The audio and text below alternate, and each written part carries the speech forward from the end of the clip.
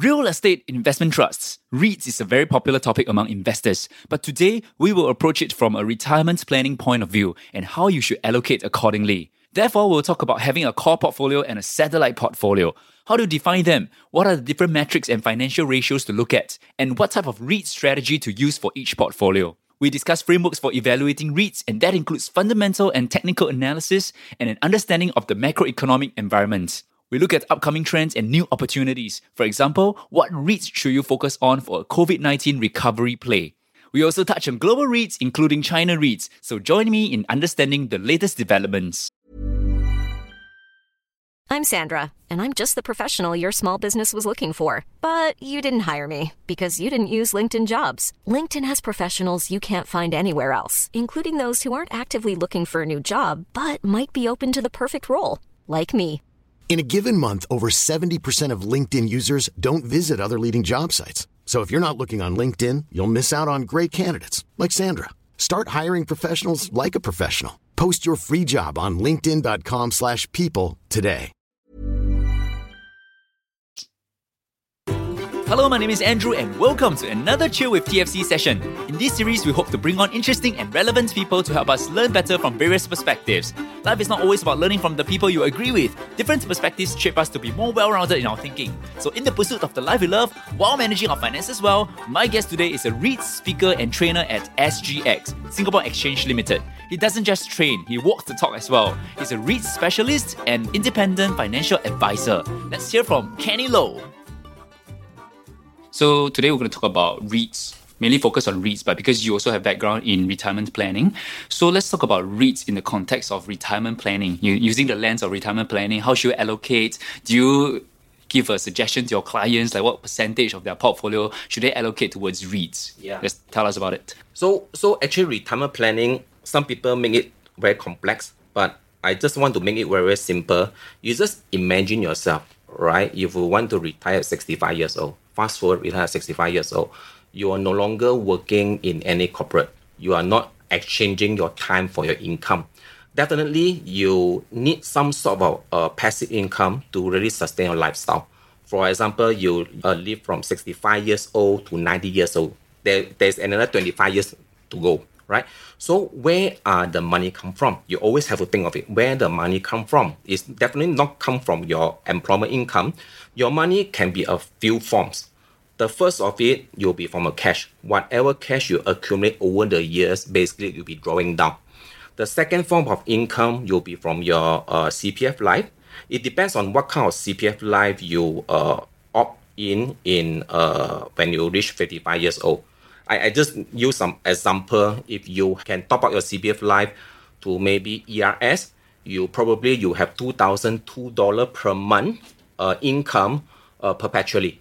Which means that if you outlive your own retirement planning at 90 years old, 100 years old, you can get this $2,200 keep coming in. That's the second form of income, right? The third source of income is basically you'll be drawing down for your own investment portfolio, right? For example, you have 1 million investment portfolio. This 1 million you'll be drawing down for the next 25 years. Another sort of income you'll be from your rental income from a property. Okay, the fifth one, probably you can build a dividend portfolio. This dividend portfolio can be consist of bonds and also can be consist of the REITs itself. But each of the asset class, there are pros and cons. So if you look at cash, if you look at the CPF line, they are not inflation hedged. When the CPF life itself, the $2,200 per month is perpetual. That means when you reach 90 years old, 100 years old, they still pay you $2,200. That actually has some disadvantage because over the years you have inflation, right? That means your purchasing power will be reducing.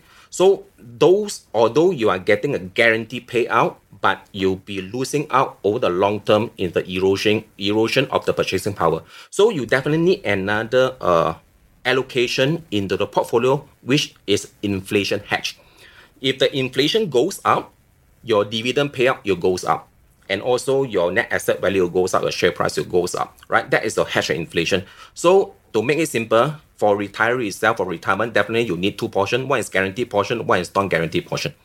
That will probably build your retirement portfolio nicely. When I talk about retirement here, not necessarily for those younger listener, you need to wait until 65 years old before you can retire. You got to plan before that. Yeah, when we talk about retirement, we are always mentioning is financially retired. Okay, you can be financially retired at 35 years old, 40 years old, 65 years old. When you financially retire, you always ask yourself, you are spending this amount of money. Okay, from where, what kind of portfolio which can generate that kind of passive income to cover your expense. Once you are able to cover your minimum expense, you are financial free. You can do whatever thing you want. So you talk about the guaranteed portion and non-guaranteed portion. How does REITs play a part? Okay, REITs, you play a part in the non-guaranteed portion. The dividend from REIT is not fixed. It can be going up and also can be coming down. So as long as you choose a REIT which have a good track record and have a consistent distribution per unit growth year over year, and also have having a very good underlying property, those are the REIT that you can have less worry about it. And over the long terms, in the inflation, the rental income definitely will go up. When the rental income goes up, that means your DPU, distribution per unit, goes up as well. That means your dividend will be going up. Okay, and at the same time, you also can pass on your REIT portfolio to the next generation. It's unlike the CPF life. Once you use it up, your next generation, your beneficiary, will not enjoy anything. Your cash, if you finish drawing down all your cash, you cannot pass on the next generation. So REIT, besides to give you the element of growth, and at the same time, they also can give you a peace of mind for estate planning purpose. So there's growth, there's the dividend, right? From the REITs itself as well. Okay, so do you have a recommendation for your clients? And the answer is usually it depends. Allocation in terms of like portfolio, how much percentage should they put to REITs as part of estate planning? Yeah, depends. Okay, first element, we always use a CPF line as a base case for planning purpose. I just quote an example. If you need $4,000 per month to spend, and your CPF life, you give it $2,200, right? That means what you need to figure out is where the 1,800 come from. And this 108,000 come from, it can be drawing down, or you can be fully deploy all your cash to build a dividend portfolio to really cover this 1,800. So from there, you can decide what is the allocation to your REIT and also what are the allocation to your CPF line. Because not many people, they are able to top up their CPF line to the ERS, Enhanced Retirement Sum, to get a $2,200, right? Some of them, maybe they just have enough money to go for the full retirement sum, FRS. So it's very depends. But all these things is better to talk to your financial planner to really work it out, because it's very, very important. You don't go and figure yourself what is the asset allocation. Actually, this is one of those rare times in our podcast, because we usually have to say that this is not financial advice, because I am not a certified financial advisor, so I cannot give financial advice. But actually, you can. Yeah, I can. I can give advice because you're actually certified. But I will still have to say you have to do your own due diligence, do your own homework, talk to your financial advisor, and it really depends on your situation. Like you mentioned, for example, what is the standard of living that you want? Is it you want 4,000 a month, 3,000 a month? It all plays a part. And therefore, you will recommend accordingly. Right. But do you have specific sectors? I mean, there are so many different kinds of REITs, right? For retirement planning, do you have certain sectors of REITs that you look at? So when we have not moved into retirement age one, we can take a little bit more risk. Okay, because REIT, there are two elements we can play. The first element is always focus on dividend. Right, when it comes to focus on dividend, we always look at those REIT with a very big market capitalization and also with a very strong sponsor, because relatively those are the safer REIT. But when you save, your return will be dropped, you'll be low. So those big cap REIT in Singapore typically give you between 4 to 5%. It's still pretty decent if you look at it. It's better than park your money in the bank. It's kind of in line with CPF. Right, in line with CPF, 4 to 5% is pretty safe also, right? Because you are talking about investing in the Singapore shopping mall, in the Singapore real estate, right? Unless the Singapore is invaded by other country, then the enemy bomb all our shopping mall, then our REIT will be estate. So basically, it's pretty safe to allocate in those I so-called it's more on defensive, that kind of REIT, right? Another element will be more on the capital appreciation, right? But when we move into retirement, if you do not have time to really monitor the market, it's not advisable to really look at those REIT with huge so-called growth moving forward. But if you are not retired, have not retired yet, but you want to take some high risk that kind of REIT investing, you can look for the hospitality REIT, right? Because hospitality at the present moment is really beaten down. The price is trading below their net asset value. That means, in other words, it's undervalued. So when if you recover from the COVID-19, when you go for a full economic recovery, definitely all these REIT will be catching up. Because you just imagine, now all of us have to stay at home. We are not able to travel. And we are quite sick of staying at home. If one day government open up for us to travel, I think all of us, you go out. You just go out. Right? We go. That's why when we go out, all this kind of hospitality sector, the hotel sector, you will start to do well. Then when they start to do well, the dividend, you start to come back. When the dividend start to come back, your share price will go up. So sometimes it's really a no-brainer that what are the sector you'll be doing well, what are sector can make you money in the REIT space moving forward. We can see that. But of course, during this period, we need to make sure whatever hospitality REIT we are holding, they are able to can last through this period, because its cash flow is the most important thing. They must have enough cash flow. They must have a strong balance sheet to really tide over this period. If you are able to tide over this period, okay, that is a double confirmation. Those are very strong REIT. During the bad time, they still can survive. And when we have a full economic recovery, they will be the first one to rally. Just nobody knows the timeline, right? Because COVID-19, now there's the Delta variant, and it depends on your age as well, and whether you have a longer runway to let it recover. Yeah, so there's so many things to consider. And now work from home, the office space is also, like, we don't know whether people will be needing an office anymore. So how do you factor all this? Time horizon is very important, right? If we really 100% rely on a dividend payout for retirement, then I would advise you don't touch those higher risk one. Right? Because you do not know what's going to happen. In Singapore itself, although REIT is safe, but in Singapore, there is one REIT actually went bankrupt. Okay, this is a history. This is the first time in our REIT history. So REIT will go bankrupt if their cash flow is not able to really cover all the debt or obligation. So these are the things you have to really pay attention to. Right? But if you are able to wait, you have a longer time horizon. For example, you are still young, 35 years old, 40 years old, you have another 10 more years, 20 years to go. By all means, you can allocate some of the maybe 20% or 30% of portfolio, right? And to this kind of high growth sector. Okay, so you mentioned that the safer ones are the big caps, and the relatively risky ones, if you have a longer time horizon, will be, in this case, hospitality. Any other so-called risky but have the potential for higher returns in near future? Retail is less risky than the hospitality, right? Because retail, for example, if you're looking at our Orchard Road, there are a few REIT over there, right? Like Star Hill Global, SPS REIT, they have some property in the Orchard Road itself. When we open the border, then the tourists will come back. But during this period, all these REIT, they still can survive. So you should not have any big problem. Well, they say that e-commerce is coming. I don't know about other countries, but I think in Singapore, right, Singaporeans still love to shop. We still can go out. I mean, because of the distance is also nearer. We can go to the shopping malls easily. But maybe in other countries, they say that e-commerce, and then it will affect the retail REITs. E-commerce will not affect the retail REIT in Singapore, right? So don't read into those newspaper too much.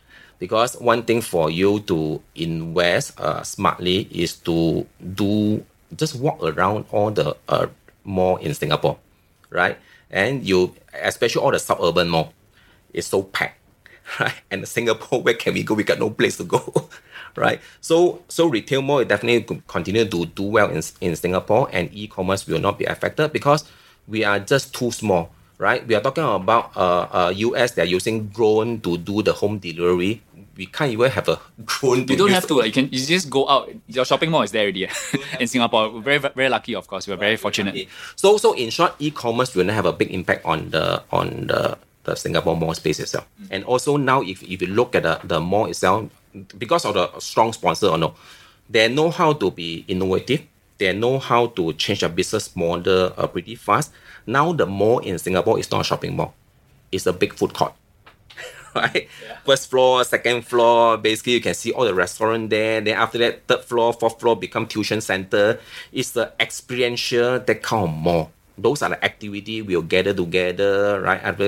It's changing. It's not traditional. You go and buy those clothes, go and buy those gadget toy. I think those are the more you'll be suffer in the e-commerce space. Okay, so now that we talk about retail, we talk about hospitality, like what kind of REITs are you yourself focused on?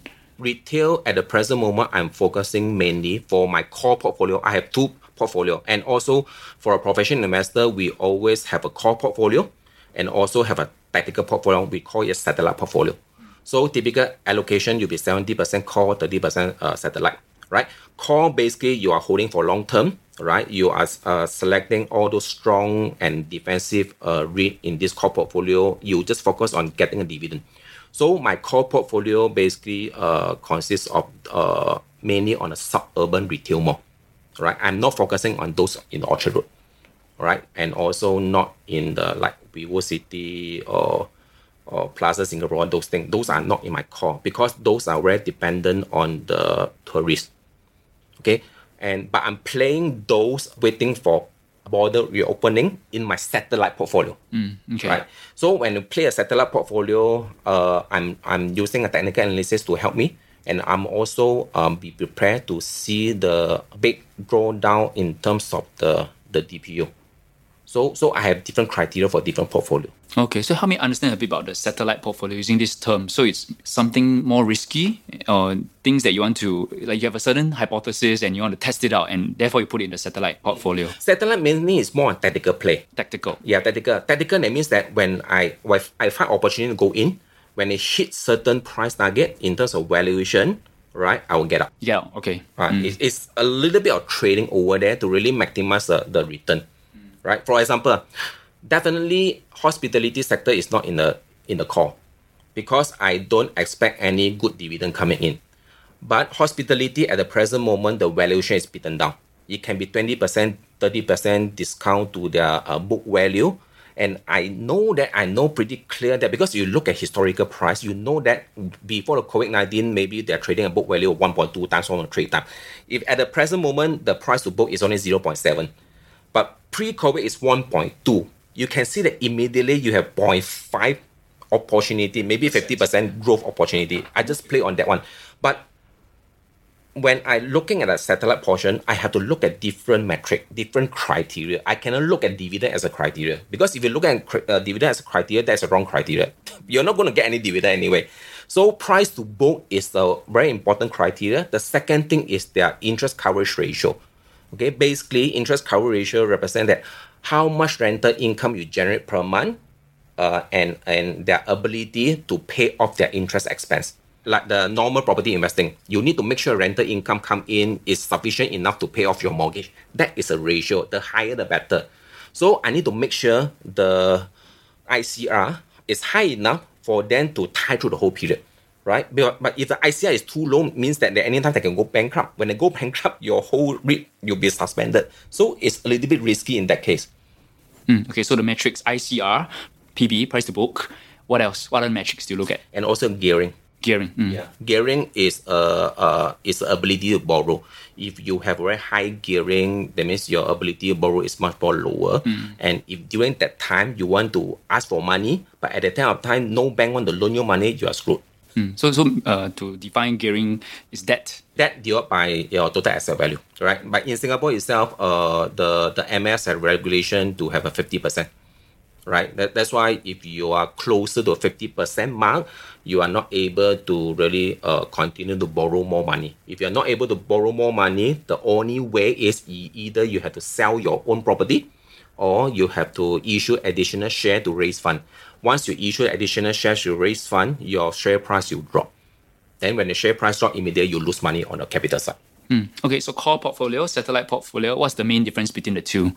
The main difference between the two is one is more stable in terms of dividend. Stable, you look at what metrics? DPU. DPU, okay. Right, DPU. That means they are able to generate the DPU in a consistent and also in the long-term growth. You can see from a DPU payout.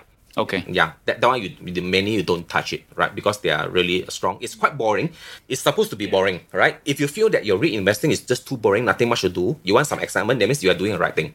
right? Okay. Investment is not always you want to go for excitement. No, that's the wrong thing, right? When you have too much excitement, that means your portfolio is not doing. You are trading, you are not constructing a portfolio properly, right? And the satellite portion will be more on a short-term basis. It's more on tactical.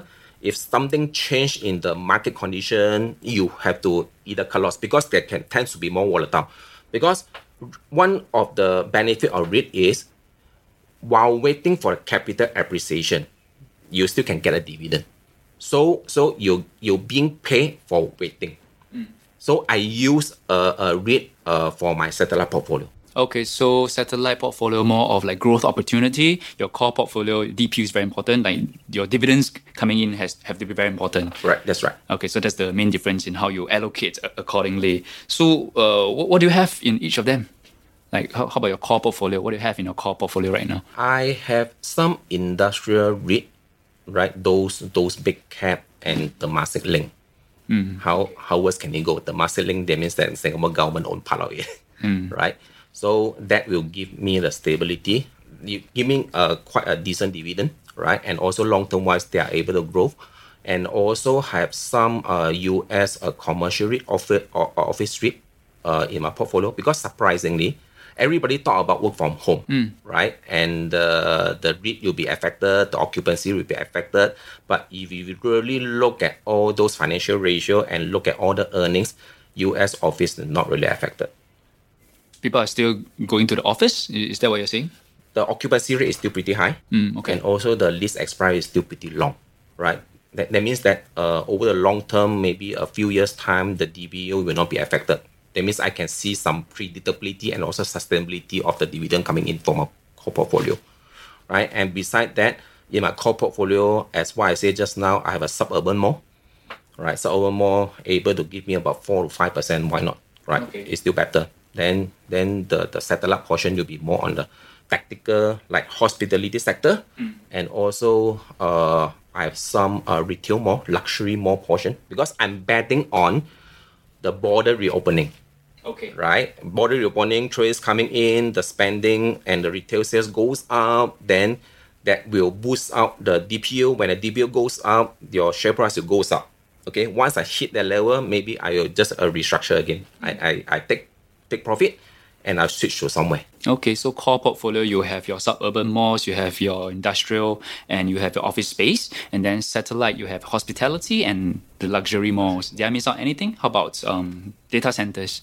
Data center, I start to accumulate because of the recent correction in the big cap space. Data center is, for me, in the core portfolio because I have a strong conviction on the long-term growth of the data center. Okay, so let's talk about analyzing all these different REITs, right? You have fundamentals, you have the technical. Like, how do you approach them in terms of analyzing the REITs? Okay, basically I'm using FATAMA.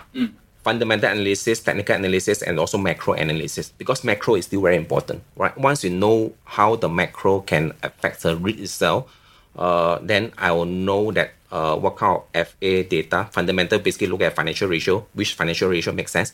It cannot just apply across the board blindly the financial ratio, right? Today you have very high gearing or have very high yield does not mean that you are okay or you're not okay. It depends on the situation. So I always start from the fundamental analysis first because first thing first, I have to identify what the REITs are good fundamentally to put into my watch list. That is the most important thing because after analysis, you are not going to buy tomorrow. You have to watch and have to wait for the right timing. So fundamental analysis, I am looking at the basic three key financial ratio, distribution yield. But just take note, distribution yield, they are lagging. It's a past data, right? You just take that one as a reference. Gearing, they are also lagging. PNAV, price divided by NAV, they are also lagging. So I look at these three initial metrics to do the screening. It's helped me to do screening only. Then I will move into looking at the qualitative analysis, right? Because the financial ratio, they are quantitative. Qualitative, I'll look at how diversified are the portfolio, who are the sponsor, where are the location, what are the investment mandate, those things to make some judgment call, right? Then the third one, you'll become to the risk assessment, Risk assessment, typically I will look at the weighted average lease expiry, whether it's long or short, and depends on the economic environment. For example, under the poor economic environment or during a recession, you want your lease profile as long as possible so that you will not be impacted by the tenant after they expire the lease, they are not going to continue. But during the economic booming session, you want the lease to be as short as possible so that you are able to capitalize the increasing rental in the market itself. So there is no one fixed formula on whether it should be long or should be short. So investor, if they don't know what they are investing, they will be analyzing the wrong thing. So lease expiry is one of the risk assessment area that I'm looking at. The other area I am looking at is the weighted average debt maturity. Hiring for your small business? If you're not looking for professionals on LinkedIn, you're looking in the wrong place. That's like looking for your car keys in a fish tank. LinkedIn helps you hire professionals you can't find anywhere else, even those who aren't actively searching for a new job but might be open to the perfect role. In a given month, over 70% of LinkedIn users don't even visit other leading job sites. So start looking in the right place. With LinkedIn, you can hire professionals like a professional. Post your free job on linkedin.com/people today. And a lot of wrong perception in the investor itself. When the interest rate goes up, share price will come down. Because they jump into conclusion, when interest rate goes up, that means the cost of debt you're going up, the DPU will be you drop. Right? Well, that's what the textbook says, but actually the economy hasn't been following the textbook for the past few years. It's not true at all. Because if you look at the debt maturity profile, some of the REIT, that debt only expire in 3 to 4 years later. That means that they have already locked in the fixed interest rate for 3 to 4 years later. So whatever changes in the current interest rate, basically no impact on the REIT itself.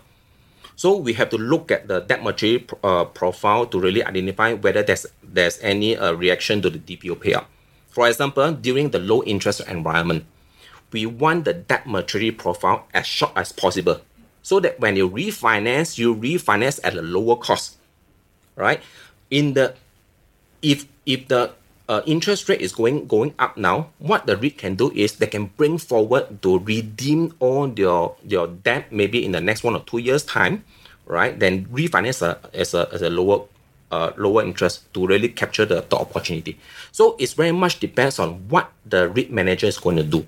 So the quality of the management decision is very, very important. Right? Those are the qualitative and also risk assessment perspective. So to put it all together, you use fundamental analysis to identify which REITs to put on your watch list, and then you use technical analysis to determine which price point to enter the market. That's for timing, right? That's the timing. And then behind all of it is the MA, your macro analysis, understanding which part of the economy are we at. I mean, right now, we're not fully recovered, that's for sure, but we're not at the bottom of the economy as well, right? It's like we're sort of slowly recovering, but there's always uncertainty about whether COVID or like new variants will affect this recovery. So we have to understand the economy as well. One very important thing to take note that in the investment world, there's something called is a mega trend. There's something called a noise, right? Noise, you'll be subjected to all this kind of economic news, economic data, and also COVID are the noises. But you cannot beat the mega trend. The mega trend, as long as you run on a mega trend, you manage your portfolio volatility, you are good with it. So what is the current mega trend? The current mega trend is we are under the low interest environment. We are not going to see the interest rate goes up to very high level in the next 2 years because US Federal Reserve, you talk about they want to raise the interest rate in 2023. At the present moment, I don't think they will increase the interest rate because at the present moment, we are still not getting out of COVID yet. It's still pretty fragile, pretty weak in the economy. So under the low interest environment, this is a very good support to the whole real estate sector. Because you just imagine if you're a property investor, if you're getting the bank loan, okay, I just did a research on, I think the mortgage loan in Singapore is about 1%. It's surprisingly low. You just imagine you borrow money 1% and you invest in the property, maybe give you 3 to 4%, you immediately can get arbitrage. This is how the investor make money using the interest arbitrage concept. So definitely under the low interest rate environment, that will encourage a lot of acquisition. At the same time, you also encourage people to borrow more money for aggressive buying all the REIT for the future growth. Okay. Right? But on the other hand itself, under cheap money and also frequent liquidity, right, that will inflate all the asset price, right? Now, last year, why all the net asset value of the REIT being beaten down? If you look at the valuation model for all the property, the analysts always use either the discounted cash flow model, right? Basically, you can see all the rental income for the next 10 years, right? Last year, whenever the analysts put some rental forecast, they are not going to put very high number. Nobody dare to put very high number because there's no visibility, right? You just imagine we are coming out from the COVID-19. Most likely, they will start to be more aggressive in the rental forecast, right? They'll adjust the growth rate, it will be even higher. When the growth rate becomes higher, your valuation of property value goes up, right? That is one of the valuation model using discounted cash flow. The other model, you'll be using a comparative method, right? If you look at all the surrounding property, what is a price per square foot, PSF that they are selling, right? If the whole property market is on the increasing trend, the price PSF will increase. That means you increase all the valuation. So moving forward, your NAV goes up, and your price you have to catch up. The stock price have to catch up to maintain that kind of ratio. Okay, so let's look at trends. Let's look at S-REIT. So tell us about the fluctuations in the S-REIT index this year. So actually, S-REIT has been moving sideways for the past 1 year. It's really going nowhere. The REIT index itself, they are trading within a range of 775 to 890. Right, it's pretty wide range. At the present moment, on the last Friday close, they are testing the resistance of 890 for past 1 or 2 weeks. For reference, today we're recording on National Day. National Day. Okay. So I think at the present moment, the REIT index is 882 last Friday, and we have an announcement come up. We are getting up from phase 2. We're definitely opening up the economy. We are opening up tomorrow. Tomorrow. So I'm watching tomorrow to see whether there is any positive reaction on the REIT index itself. If the REIT index can be convincingly break this resistance and also trade above 900 points, that will kickstart the new bull run for the whole REIT index Singapore. Well, I think what's interesting is that you can go on a time travel with us because we're recording this, but it won't be posted immediately. And so when you're listening to this podcast, the listener, like you can track back to what Kenny is saying. So you're looking at the data to see if that it will kickstart the next bull run. Yeah. Opening up means we can go out and eat. We can gather in bigger groups. Yeah, the news just comes out a few days ago. So at the present moment, it's also at a resistance. So if the investor or the institutional fund, they have a higher confidence, Singapore is really moving into the full economic recovery, they'll move their money into a Singapore REIT market, right? Because I have done a study on the US REIT index and also US REIT ETF. They have been on the uptrend for many months, but Singapore is still moving sideways. And if we are treating COVID-19 as endemic, then by right we shouldn't be going back to a lockdown situation. But then we just don't know. We just don't know what's going to happen. Unlikely. I don't think so because we have already gone through the worst, and I don't think we'll go back to 100% lockdown. No way. Because during that time, a lot of things still uncertain. We don't have a testing kit. Now we know this COVID-19 much more than other people. Right? We know how to contain them. We know how to detect them. We know how to prevent them. We know how to cure them. So we are much more better now. So I also understand there are a lot of investors out there still worry about, are we going to have another crash? But personally, I don't think so. The current situation are totally different. Okay, so to summarize, the S-REITs, they are moving sideways so far this year, but you're looking forward to when the economy opens up, that there will be a bull run in terms of the prices of the Singapore REITs. But that's looking at Singapore's situation. But so many local REITs are buying overseas property as well. So how does that affect the whole valuation of the REITs? The reason why the Singapore REIT has to go overseas is because Singapore is still too small. We are in the land-scarce environment. A lot of good property already be REITed. So we got nothing good one left to ready to be acquired. But a REIT manager, they have the investment mandate. They have to grow the portfolio, grow their AUM, asset under management, and also grow their DPU year over year. They have to do that because that's the KPI. So if they are not able to find any good one or you accretive acquisition in Singapore itself, they have to go overseas, right? Because at the present moment, because of the strength of the Sing dollar itself, they are able to really buy overseas at a cheaper rate. And at the same time, they have a much higher yield than compared to Singapore.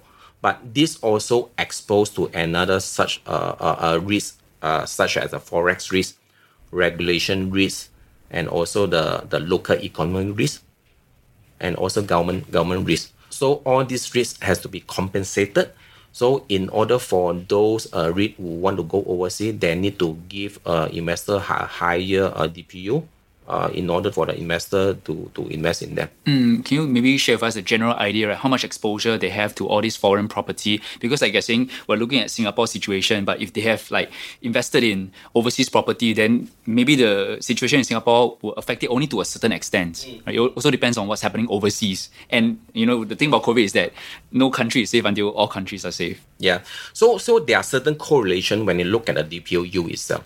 Right. For example, if you're looking at the Fraser Center Point, which have 100% shopping mall in Singapore, the yield trading between 4 to 5%. Right. And if you're looking at the one of a grocery and also retail in US, that one is United Hampshire REIT, that will give you about 7%. Can you see the spread? Right. There were 2 to 3% spread. And if you compare the industrial sector, for example, Mapletree Industrial Trust, and Mapletree Logistic Trust, and also Ascenders REIT, they are trading also between 4 to 5%. But if you compare to the European REIT, for example, Cromwell European REIT, the yield is about 7 to 8%. And IREIT Global, they also have the office in Europe, especially in Germany and also Spain. The yield about 7%. Yeah, the growth is still in overseas. I mean, there's limitations in Singapore market. Yeah. We all know that. The growth in overseas definitely is overseas. And if you compare to the office rate, Singapore office rate, you have Suntec, you have a Keppel REIT, the yield about 3 to 4%.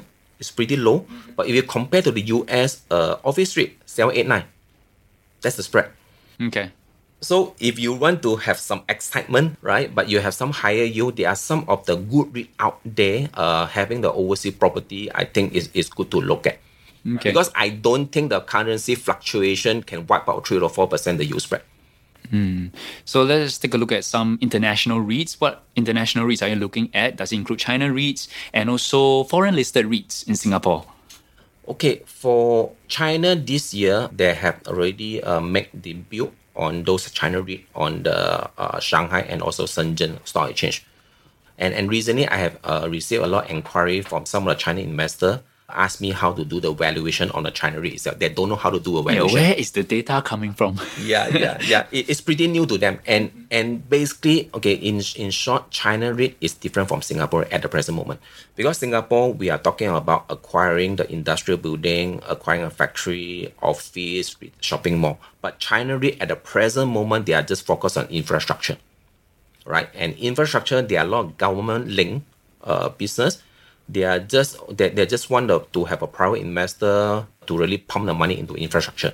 So at the present moment, I don't have data on this China infrastructure. Personally, I don't feel comfortable at the present moment for China REIT. Okay, because the infrastructure is totally another area that may not be so transparent. Do you have a source for the financial reports? No, right? Not yet. I mean, unlike Singapore and of course US listed REITs, yeah. The next thing I will look at it because I also want to master China REIT. That will be my next homework, my next your satellite portfolio, the exciting part. Yeah, exciting part. Yeah. But because of the China REIT introduction in China, that will indirectly to create a lot of China investor. They want to invest in REIT. The reason being is because REIT is a very good concept. Right, but they are not comfortable with the China REIT because they are still very new. They prefer to look at some other country REIT, for example, Singapore or US, which is more mature and more transparent and easy to do the valuation. Right, and although China is at the present moment focusing on infrastructure, but I think very soon they'll open up for China REIT to acquire on those business park in China, hotel, shopping mall in China. It's a next step. Definitely will be a next step if you look at the trend. And at the present moment, the US REIT market is the largest. It's about 1 trillion market capitalization. Singapore is only 100 billion. China is considered zero. They are just at the infant stage. You just imagine, if US is the economic superpower, China, they always want to play the catch up. So I can see that China REIT itself, they have a huge growth moving forward. They will definitely catch up to US. And one good thing about some of the REIT listed in Singapore, for example, CapitaLand China Trust, this year they just expanded a mandate to invest in the business park in China, data center, hotel, and also some of the commercial office. Those are the way I look at it. I really applaud the management for making this a decisive decision to expand the mandate to capture the market opportunity, because this is the first mover advantage. Even the China REIT itself, they are not able to acquire all this property, but CapitaLand go in there, change it from the pure retail play to a multi-asset, that kind of play. They also have their own satellite portfolio. They have their core and then new growth opportunities. Yeah, new growth opportunity. And so far, none of the REIT in Singapore have a data center in China. You just imagine China is already moving towards the e-commerce. They are so advanced, but we don't have anything in the data center in China. But CapitaLand itself, they have already acquired data center. Who knows, maybe in future or near future, they'll pump this data center into CLCT.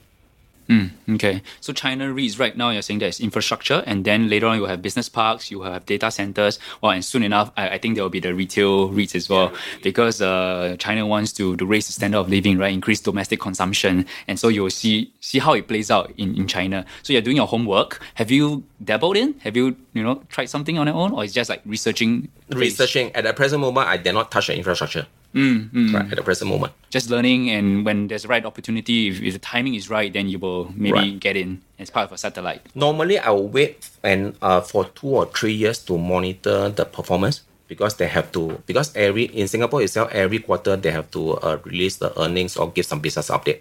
I'm not sure about China, how frequent they give this kind of business update.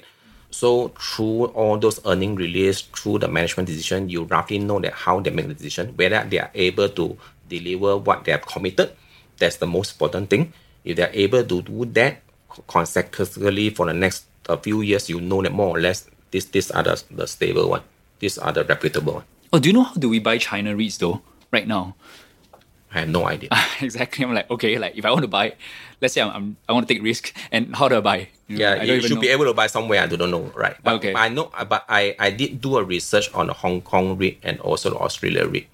But after I spent some time on the Hong Kong one and also Australia one, at the end of the day, I still pull my focus back to focus on Singapore. Because nothing exciting. The most exciting is all in Singapore. What do you mean by most exciting all in Because Singapore? at the end of the day, the first thing first, when you invest in REIT itself, we're looking for dividend.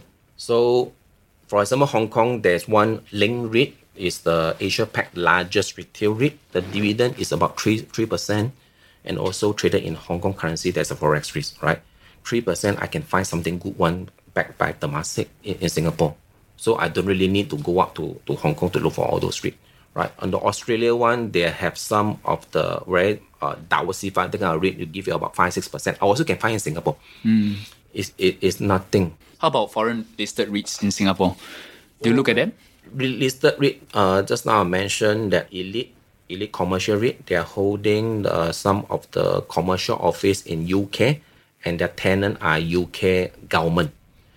So they just IPO, I think 1 or 2 years ago. So far, the performance has been good, and also the dividend is as per the IPO, committed in the IPO. No surprise.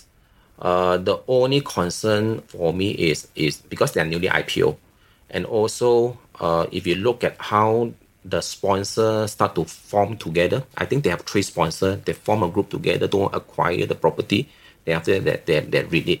So I have a little bit of concern on the sponsor itself, because typically there are 2 types of sponsor. One type of sponsor, you'll be the developer turn sponsor. developer turn sponsor like CapitaLand, like CDL, Mapletree, they have a pipeline or a property to be injected for the capital recycling. So they have a clear strategy. The other type of sponsor is a financial sponsor. You know, the financial sponsor, when they group together, they just want to make money, right? So they may not really concern about the long-term growth. It's none of their business long-term. So I'm a little bit wary of those financial sponsors. I need to wait to see how's the performance before I make a next decision, right? And the other one will be a Cromwell. So far is doing good in Europe. They are expanding the portfolio.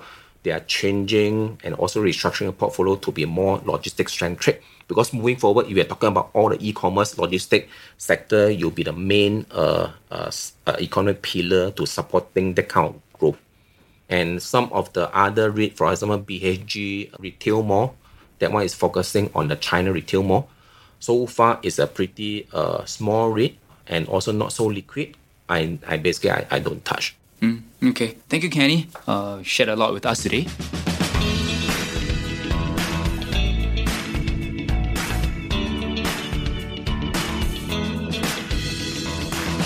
Hey, I hope you learned something useful today, and I truly appreciate that you took time off to better your life with the financial coconut. Knowledge is that much more powerful and interesting when shared, debated, and discussed. Join our community Telegram group, follow us on our socials, sign up for our weekly newsletter. Everything is in the description. For more information, check out thefinancialcoconut.com. With that, have a great day ahead, stay tuned next week, and remember, personal finance can be chill, clear, and sustainable for all.